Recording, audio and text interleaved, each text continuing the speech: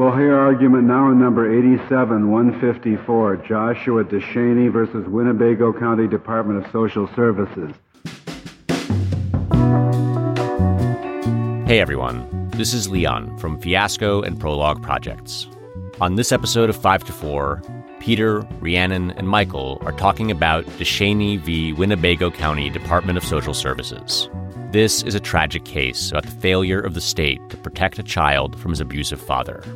The mother of the child, Joshua, argued that the state had violated the 14th Amendment's Due Process Clause by not stopping the abuse or removing her son from his father's custody. Take the situation where the child is locked behind the door with his protector, and the protector becomes the predator, and a proceeding is brought at the extreme end of the child protection spectrum to terminate the parental rights. The court has already said that the Constitution governs that relationship. In its ruling, the court found that the state does not have a responsibility to prevent harm against children by private actors. This is 5 to 4, a podcast about how much the Supreme Court sucks. Welcome to 5 to 4, where we dissect and analyze the Supreme Court cases that are imploding our civil rights like a homemade submersible, imploding at the bottom of the Atlantic. They gone. I'm Peter. I'm here with Michael. Hey, everybody. And Rhiannon. Hi. Hello. Now that we have some temporal and emotional distance from it, is the submarine thing still funny? I was just about to say, it's still so hilarious. It's still so funny, dude. I'm sorry. I feel bad, especially because of the kid. Right. Finding out about the kid was a big bummer, I gotta say. Big bummer. Yeah, for sure. Yeah. But everybody else on that thing. Conceptually. Yeah. I mean, come on. Yeah. And there's been so much the stepson of the billionaire who was going to Blink-182 concerts and being my family would want me to be out and just waiting for that inheritance check. Yeah. I feel like there was just a lot in that story about the hubris and the fraudulence of the ultra wealthy. Yeah. And that's why it will stick with me, I think, for the rest of my days. Oh, for sure. Right. Assuming that they don't keep doing this. I feel like there's a decent chance that every year billionaires are going to kill themselves on some new adventure. Going into space. Right. Yeah. Whatever. Yeah. Somebody recently did it driving a race car in a racetrack or something like that really fast. Sure.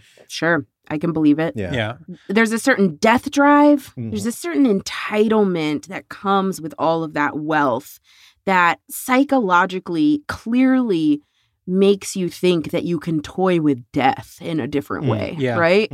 Whereas everybody else on the planet is no thanks. Yeah. Yeah, things like regulations are just an obstacle to you because right. when you have that much power, all it could ever be is an obstacle. Yeah. Right?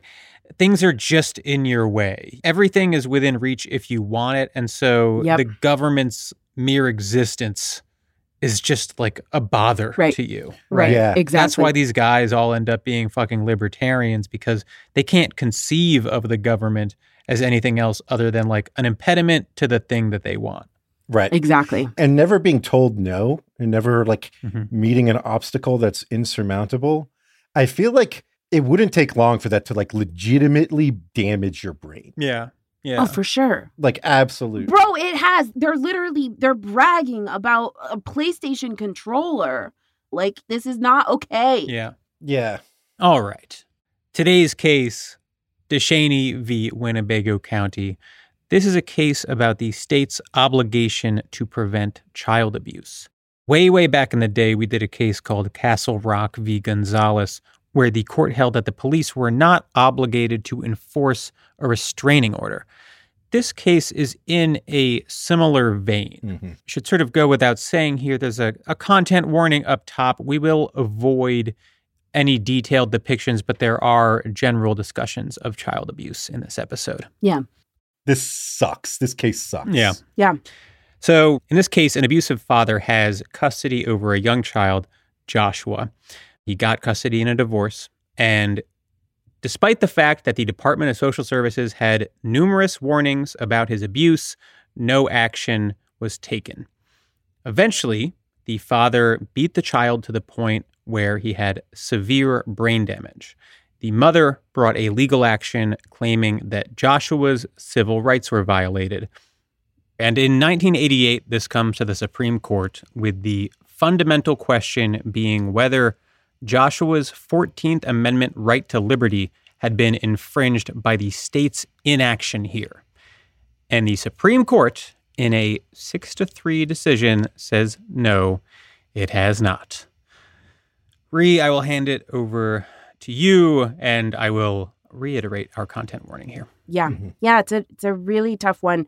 You know, there are a lot of details we could go into here, but I don't actually think that like detailing the abuse specifically tells this story really responsibly, or for our purposes, respectfully, right? Everyone knows that as a very young, small child, Joshua was severely abused to the point, like Peter said, that he lost significant cognitive and executive functions.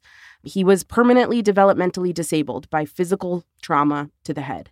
But the question here in this case is, did this state agency, the Department of Social Services, right, the Child Protective Services agency for this county, violate Joshua's civil rights? And what you have to look into when answering that question is, what did they know, right? How much were they actually involved in this? Did they know enough that they should have done anything about the abuse? Questions like that. So for background facts here, I think we can go through a timeline at least of DSS involvement, right? Without the horror details, just for horror details' sake. So DSS, again, the Department of Social Services of Winnebago County, Wisconsin, initially becomes involved in this case when Randy DeShaney and his girlfriend bring 4-year-old Joshua to the ER in Neenah, Wisconsin in January 1983. The severe nature of Joshua's injuries and evidence of past injuries cause medical staff at the hospital to suspect child abuse, and that's when the Winnebago County DSS is brought in. They obtained a temporary restraining order that gave DSS custody of Joshua for a few days, like while further legal decisions were being made. But a few days later, a team of medical staff and social workers decide there wasn't enough evidence to show abuse, at least not enough that would justify DSS seeking permanent custody of Joshua. So Joshua was released back to his father, and a social worker from DSS was assigned to work with the dad on parenting skills and providing a healthy home environment. Now, all DSS involvement, the totality of DSS's involvement in this case happens over the course of 15 months, beginning again in January 1983. And again, because part of what's being assessed here is DSS involvement. What did they know? What were they doing? And because the majority opinion, which we'll get to, minimizes DSS's involvement, the record shows there are at least 17 DSS events in those 15 months where DSS is involved or does a home visit, or the social worker makes a note in the file because she's learned something new, or there's a legal update in the case that's relevant to DSS. Now, in addition to those, again, at least 17 events, there are additional home visits that are referenced in the record. You know, there are some months where the social worker conducts more than one home visit in a month. Consistently, over the course of all of these events, all of this involvement, consistently, it is noted that Joshua has a new injury. There were 4 more trips to the emergency room. Each time, a medical professional calls DSS and reports possible child abuse. The social worker that was assigned to the case visited the home where Joshua was living and found Joshua there alone, at least on one occasion. Again, this is a 4-year-old child. The police sometimes call DSS, worried about potential child abuse. Neighbors call the police because they have witnessed the abuse themselves. So over and over and over and over again, DSS is not just notified, but is, again, actively involved and themselves memorializing ongoing abuse in their own records over the course of these 15 months. Until finally, Joshua is brought to the ER a 5th time in 15 months, this time with severe head trauma in addition to other injuries. He underwent emergency surgery that did save his life, but there was permanent damage to his brain that led to profound developmental disability, and he was partially paralyzed. It was expected that Joshua would live in an immediate care facility with round-the-clock care, that he would need that kind of institutional care for the rest of his life. He was adopted, I believe, as a preteen or a young teenager. Yeah, I think he was 12. Yeah, and lived the rest of his life with the adoptive couple. But that is where Joshua ends up at the end of this 15 months of monitoring and involvement by the Department of Social Services in Winnebago County. One quick initial note up top. This case is not about the father's criminal prosecution. Right. This is a claim that the Department of Social Services failed to intervene here, and that failure was a violation of Joshua's right to liberty under the 14th Amendment. So there is a fundamental question here of what exactly the 14th Amendment right to liberty is.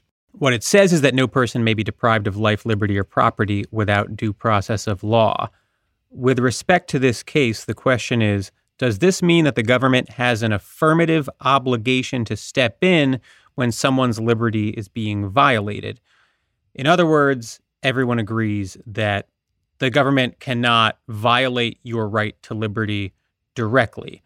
But what is their obligation under the Constitution to step in when someone else is violating your liberty, right?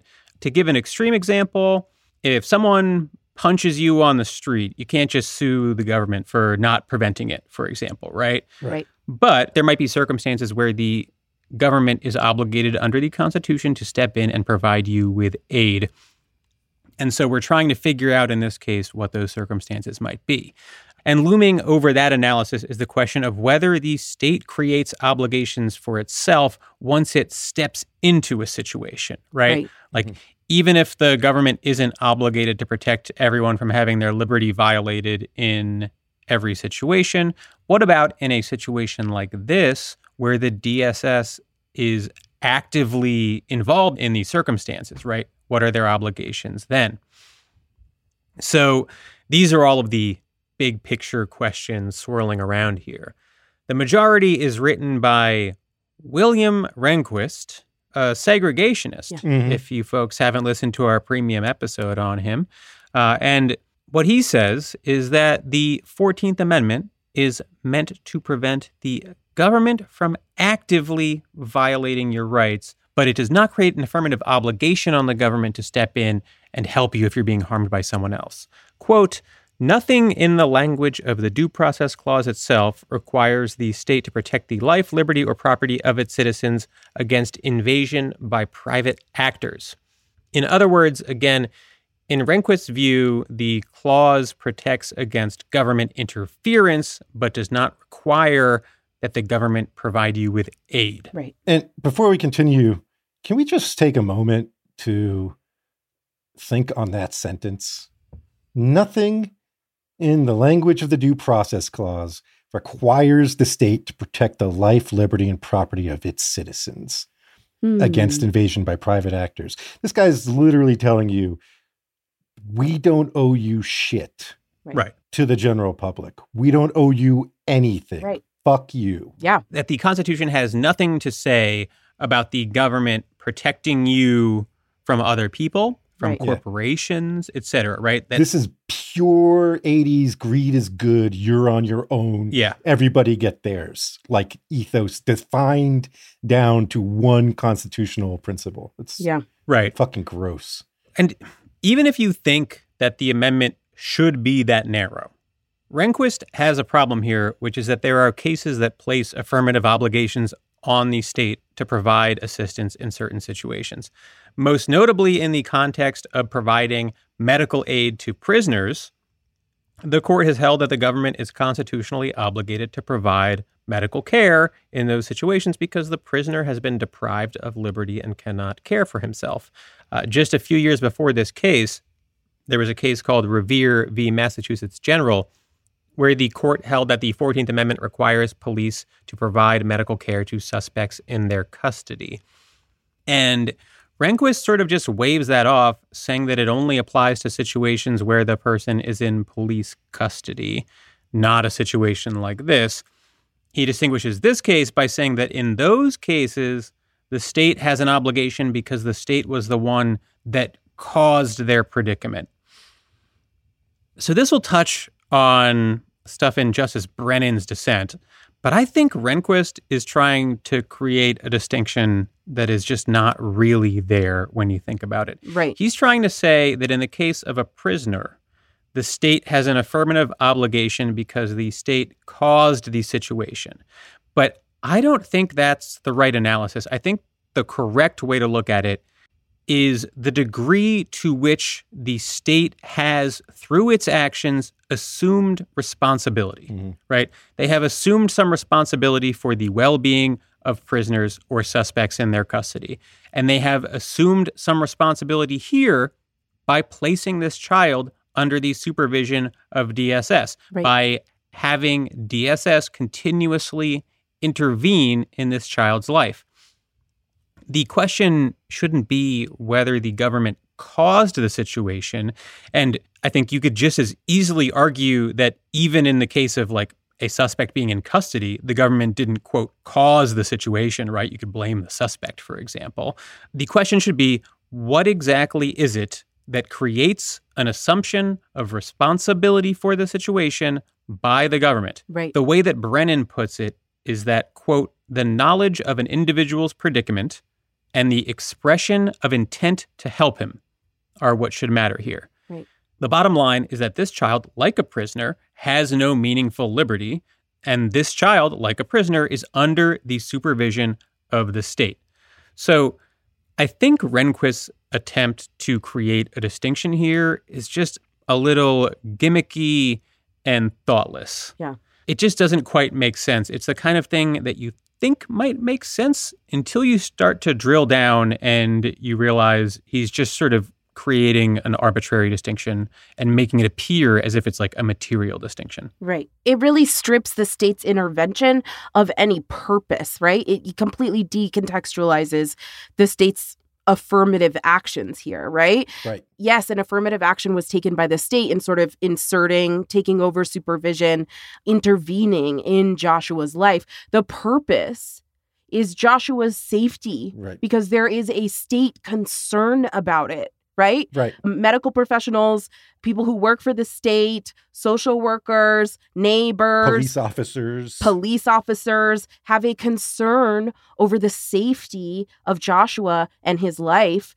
And so the state has intervened for what? To keep him safe. Right? Yeah. And so Rehnquist saying, well, yeah, there's some state intervention here, but it doesn't put any responsibility on the state, just boils down to like saying, the state intervention is meaningless and for no purpose. Yeah. Right.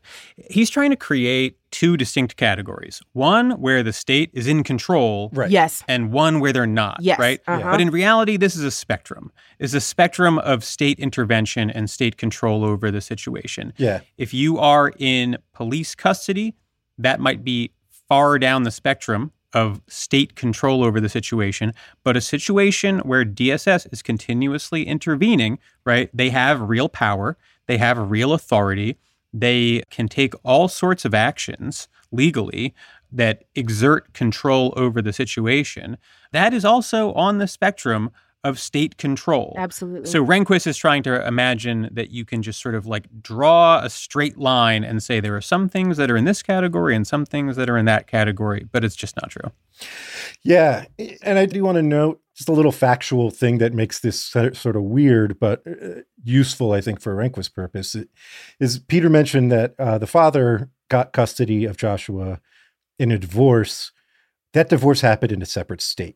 That divorce happened in Wyoming, and all the facts of the case take place in Wisconsin. So if you were wondering, well, like, didn't the state like literally put him in custody of the father? The answer is actually no in this case. Right. Not the state of Wisconsin, not the Winnebago County. Right. And so that does complicate things a little bit, but I don't think too much at all. No, especially if you view it as a federal constitutional right, right? It should apply to both. Yeah, exactly. And I think we should just get into the dissents. Totally. Because they're both very good. Yeah. They're very different and will be good for framing this discussion. So we'll start with Brennan's dissent. It's the principal dissent. It's a big one. It starts with like a pretty detailed discussion of positive versus negative rights, a discussion which I'm sure undergrad philosophy majors would find fascinating, and nobody else in the country would. As a former philosophy major myself, I find he has the better reading of positive and negative rights than noted segregationist William Rehnquist. It will shock no one that Rehnquist has a very unnuanced and impoverished vision of human rights. Yeah, that's right. But that's not the good part of Brennan's dissent. I think when he pivots more to the facts of the case, and he says, as Rhiannon did, like rather than focusing on what the state does and doesn't owe you, we should start with what the state did, right? We should start with its actions, and details all the different state interventions, including taking temporary custody of Joshua at one point and then releasing him back into his father's custody. That's right. He sort of intimates, I think, that the caseworker in charge of this wanted to remove Joshua from his father's custody, quotes her saying, I just knew one day I was going to get a phone call and Joshua would be dead, and mentions that like corporate counsel and such were involved a lot in these decision makings. Again, I think intimating that higher ups in DSS were shooting down this suggestion that they've removed Joshua from custody. The people involved were like, this kid's getting abused, we need to take him away. And their bosses were like, nah. Right. It raises the question, what happens when the state isn't just involved, but occupies the field, right? Right. Like he makes the point, all of Wisconsin law directs people to DSS, which is what the facts here bear out. If you're a teacher and you're concerned that a kid is getting abused, you report it to DSS. If you're a cop and you get a call and you have concerns a kid is getting abused, you bring it to DSS, right? If you're a doctor, again, everybody funnels it to DSS. And if you're a state operator concerned about someone's safety, once you've reported it to DSS, you have essentially fulfilled your obligation, right? In the mind of state actors, they're like, I'm worried about this kid. I'll report it to DSS. I've done my job. That's right. To help this kid, to protect this kid, to make sure they're okay. In that scheme, DSS doesn't just get to shrug its shoulders and be like, well, not our job. Right. We don't actually have to do anything. Like that, it's quite literally your job. Right. I think what's happening in the majority is that Rehnquist doesn't see this as a necessary function of the state. Oh, right. Right. He thinks of the 14th Amendment as something that applies to like when you're in police custody, because to him, cops and the carceral system are necessary functions of the state. But a state apparatus designed to monitor the well-being of children to a conservative born fucking 100 years ago now, almost, that's not a necessary function of the state. It's something that the state probably in his mind shouldn't even be involved in. Exactly. Right. I think that's right. He's such a piece of shit. It's fucking awful, man.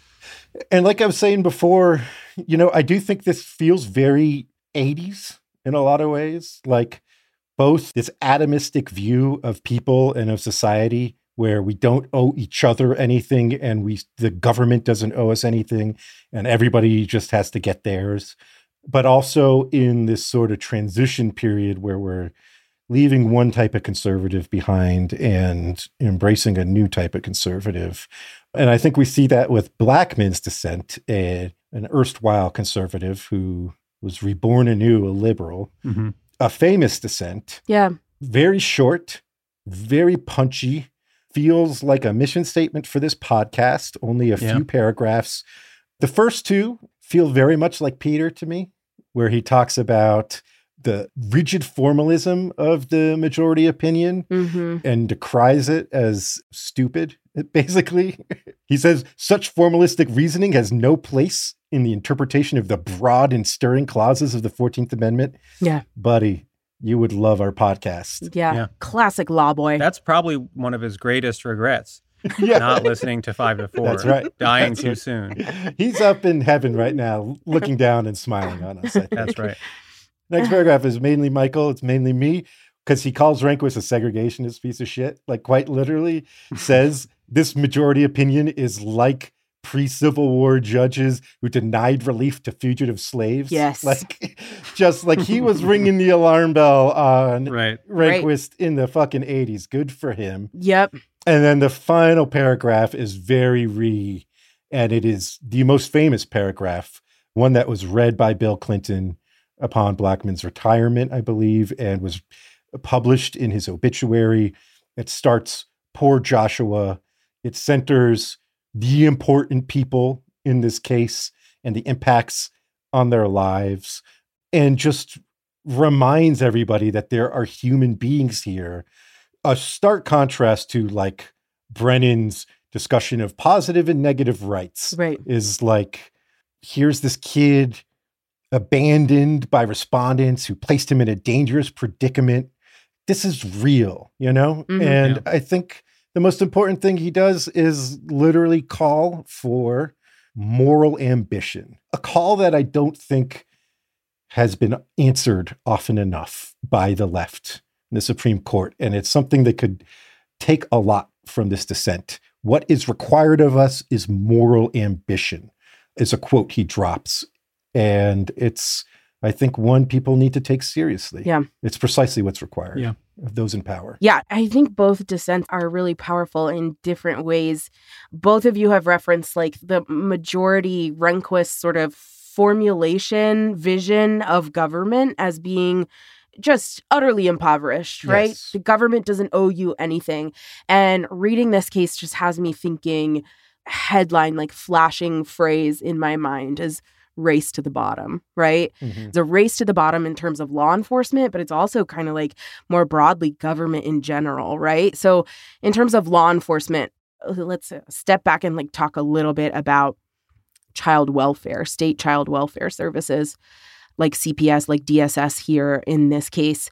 I think that this is hard to hear maybe for a lot of people. It might be the first time maybe that a lot of listeners even hear someone say this, but it's okay. Come with me till the end.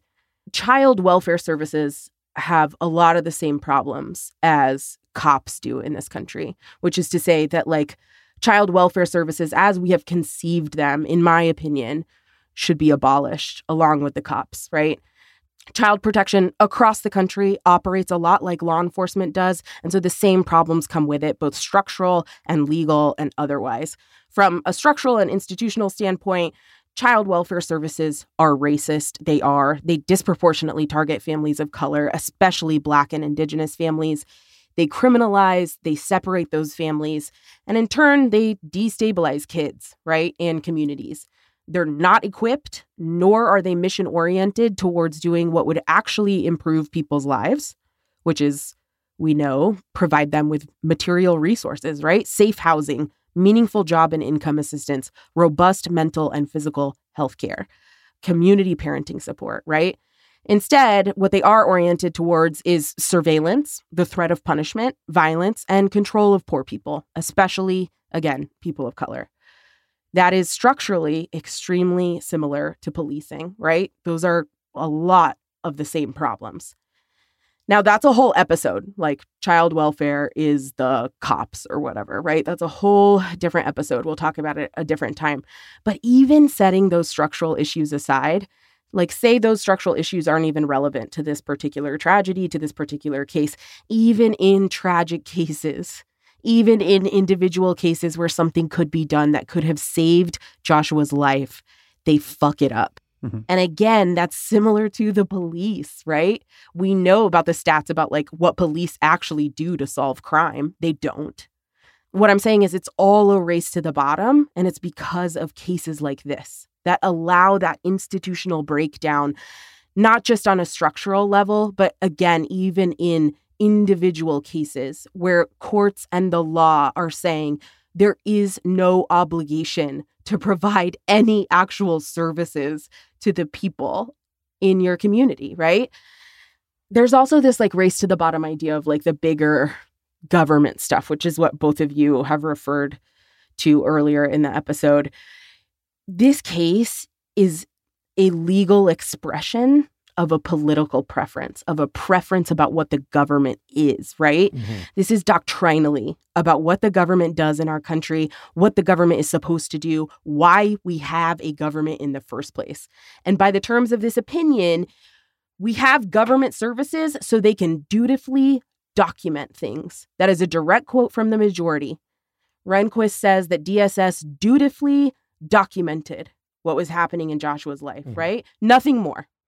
And that is what rugged individualism and pull yourself up by your bootstraps and conservative small government bullshit and no taxes, that's what that actually means, right? This is the philosophy behind it. It means the government doesn't owe you shit. And not just that, but the government child welfare office doesn't owe a 4-year-old a thing. Yeah. It's really fucking dark, this formulation of the government, right? But I'm not left with just doom and gloom. You look at the dissents, you realize and remember it doesn't have to be this way, right? That's why the dissents are so important here. It doesn't have to fucking be this way. We can build something different. The way child welfare services operate, separate issue. But I think if you ask most people, they would say that they do want a government that actually cares for and protects children. Yes. This opinion it is an expression of a political preference. I don't know, it's an expression of a majoritarian political preference. Absolutely. I want to talk a little bit about procedural posture of this case. It's not something we talk about often. I will keep it high level, not get into the weeds. But the main thing to understand is the way this case went, the district court basically called it over before we even got to discovery. And this is important because I think an underrated fucked up thing about this case is that Joshua and his mom never got to learn why DSS didn't take him out of his dad's custody.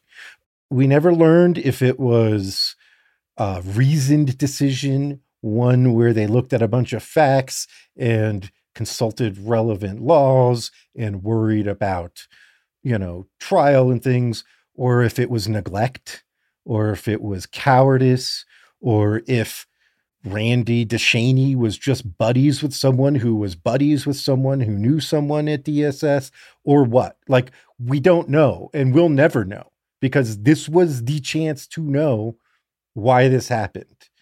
Otherwise, those records are pretty tightly kept. And the court shut it down before they were forced through legal process into the sunlight. And I think that's fucked up too. Yeah. Not to typecast myself when you already said that I talk about formalism, but I'm going to talk about formalism. Let's do it. Let's do it. Get on that soapbox.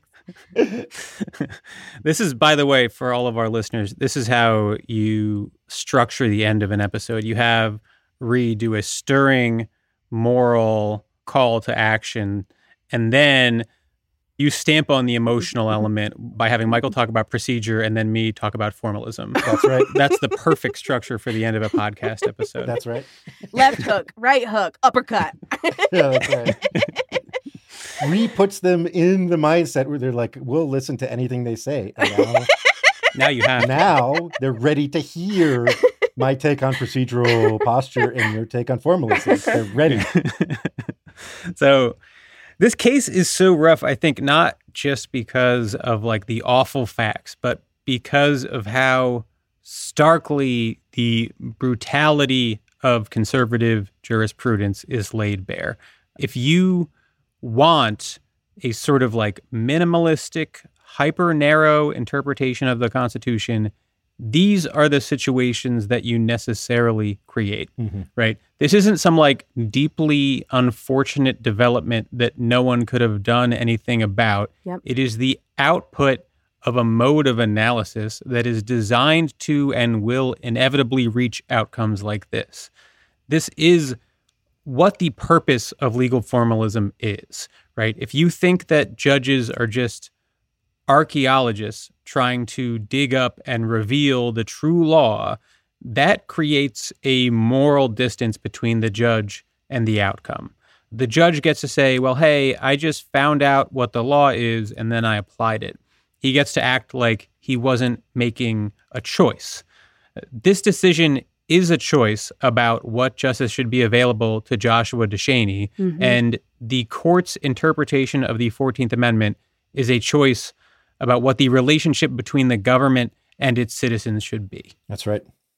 It's a choice that we can make anew, right? Right. We don't have to live with Exactly. this. It does not have to be this way. If we have the moral ambition that Blackmun asks us to have as a society, as people, as a voting public, and hopefully as judges, not us specifically, but we, the people, generally have that ambition, we can build a better and more just society. Yep.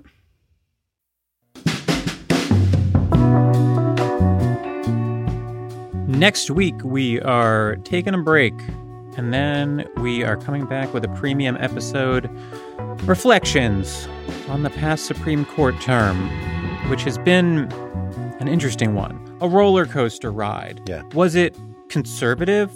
Was it moderate? Right. Who knows, right? The ghost of the 3-3 court has come up again. Yeah. We need to take the week off because we need to go on a retreat in a cave, no light, no sound, and just really meditate on this. Right. And then we can answer these questions for you. Yeah. Oh, I thought you were going to say a retreat like to the Adirondacks, paid for by a No. billionaire. I would take that. My opinion about the Supreme Court term will depend entirely on whether a billionaire sends me to the Adirondacks for free. Stay tuned. Subscribe to our Patreon, patreon.com/54pod, all spelled out, to hear that premium episodes, to get access to all of our premium episodes, our ad-free episodes. Follow us on all social media at 54pod, including our YouTube, which we're messing around with these days. Yeah. Yeah. Check out our uploads. We had a great live stream, and we hope to have more stuff on it soon. Yeah. We'll see you next week. 5 to 4 is presented by Prologue Projects. Rachel Ward is our producer. Leon Nafok and Andrew Parsons provide editorial support. And our researcher is Jonathan DeBrew. Peter Murphy designed our website, 54pod.com. Our artwork is by Teddy Blanks at Chips NY, and our theme song is by Spatial Relations.